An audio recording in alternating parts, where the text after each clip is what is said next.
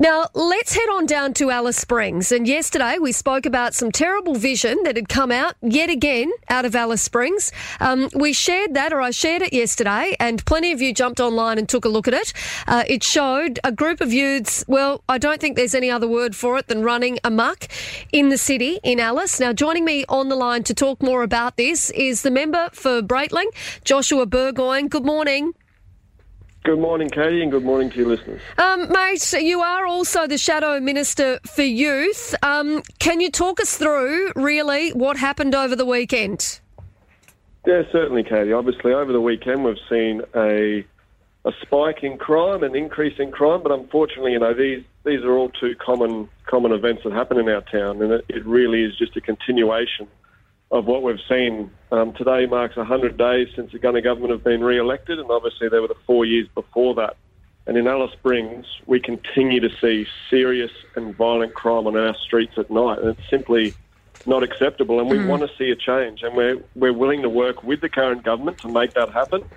I do take note that there was the 24/7 Youth Centre, which was opened, and we can't call it 24/7 yet because it's only open select days.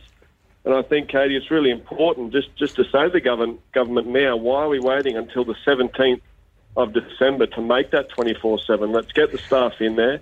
Let's get this operational 24/7 from this weekend, because unfortunately down here in Alice Springs we are paying the price for a lack of commitment and a lack of resources down here, and it's really hurt the community. Luke, sorry, not Luke, Joshua. Josh, I apologise, I had Luke on before. Josh, I know that yesterday you had said that realistically this is having a massive impact when you talk about tourism, when you talk about, all sorts of things in Alice. I just want to read you out a message that we received just a couple of minutes ago, and it says, "Hi, Katie. As travellers, been in Darwin for 3 months and now moving on. We've spent lots of money here and enjoyed our stay. We're heading south, but we'll be bypassing Alice Springs just based on the crime and vandalism in that area.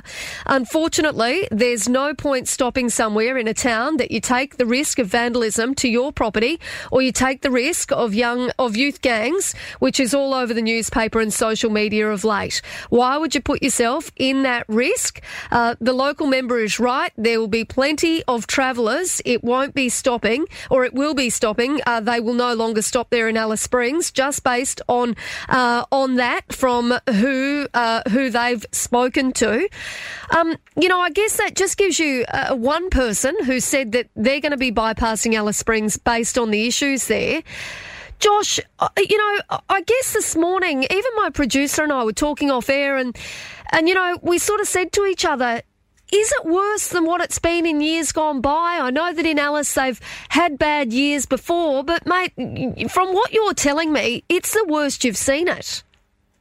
Yeah, certainly, Katie. And I mean, I've grown up in this town. I was born here, and it pains me to say that these sorts of things are happening in our community. And unfortunately, the message that you just read out are exactly what I'm hearing here. And I often get told to stop talking the town down. But what I am trying to implore people and tell people is that it's not about talking the town down. It's about acknowledging the problems that we have here and then trying to work together to fix them. And that's what's so important. No one wants to hear of people avoiding our beautiful town because of the crime that's happening. Yep. No one wants to hear that happening. So I'm trying to work with the government. We believe, from our perspective down here, it's very clear.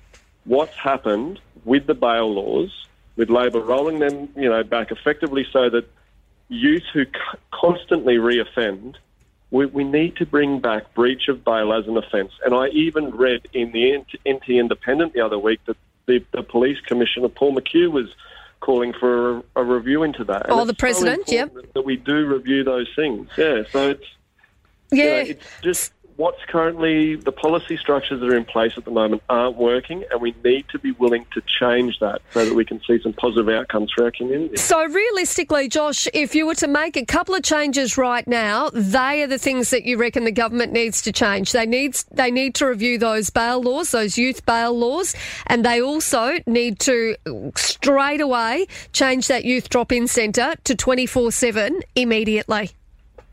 Absolutely, Katie. And it's two things that I believe can be done. Legislative changes, and obviously with the 24/7 Youth Centre, a little bit more funding to provide that at a slightly earlier date than what they planned. Yep. And it's not going to fix all the issues. No one's saying that it will fix all the issues overnight, but we unfortunately constantly seeing an escalation in crime down here, and it was terrible. When we're literally seeing people fighting on the street whilst kids are driving a stolen vehicle in the background and doing, burnouts and handbrakies in the middle of our town. And then again, over the weekend, out the front of our council chambers, in the middle of our town, there's a brawl that breaks out. And it was terrible to see that when a man was down, he was kicked in the head, or, a lot of these people were youth, and then someone went up and gave him a high five. I mean, that really upset me. Like it was disgusting. It was disgusting to see, people encouraging one another to take part in these violent acts right in the middle of our town. Yep. And the police are doing the absolute best they can. I constantly, from my office, see the police going around, and I can tell when they're Strike Force Viper because they're actually in plain clothes now. And I do believe that they are working exceptionally hard, but we need to back them up with the laws, with these bail laws, so the youth that they are arresting are not just constantly going around and around what we call here, in this revolving door. Well, I really appreciate your time this morning, Josh. I know it's a tough situation in Alice Springs at the moment. Please keep in contact with us. Let us know what's going on. I just think it's so incredibly important that we as Territorians, don't forget about places like Alice Springs just because we don't live there. This is a whole of the Northern Territory issue. Thank you, Katie, and I appreciate you highlighting the issues that we face down here. Thanks, mate. We'll talk to you again soon. That is, of course, the Shadow Minister for Youth, as well as Member for Breitling, Joshua Burgoyne.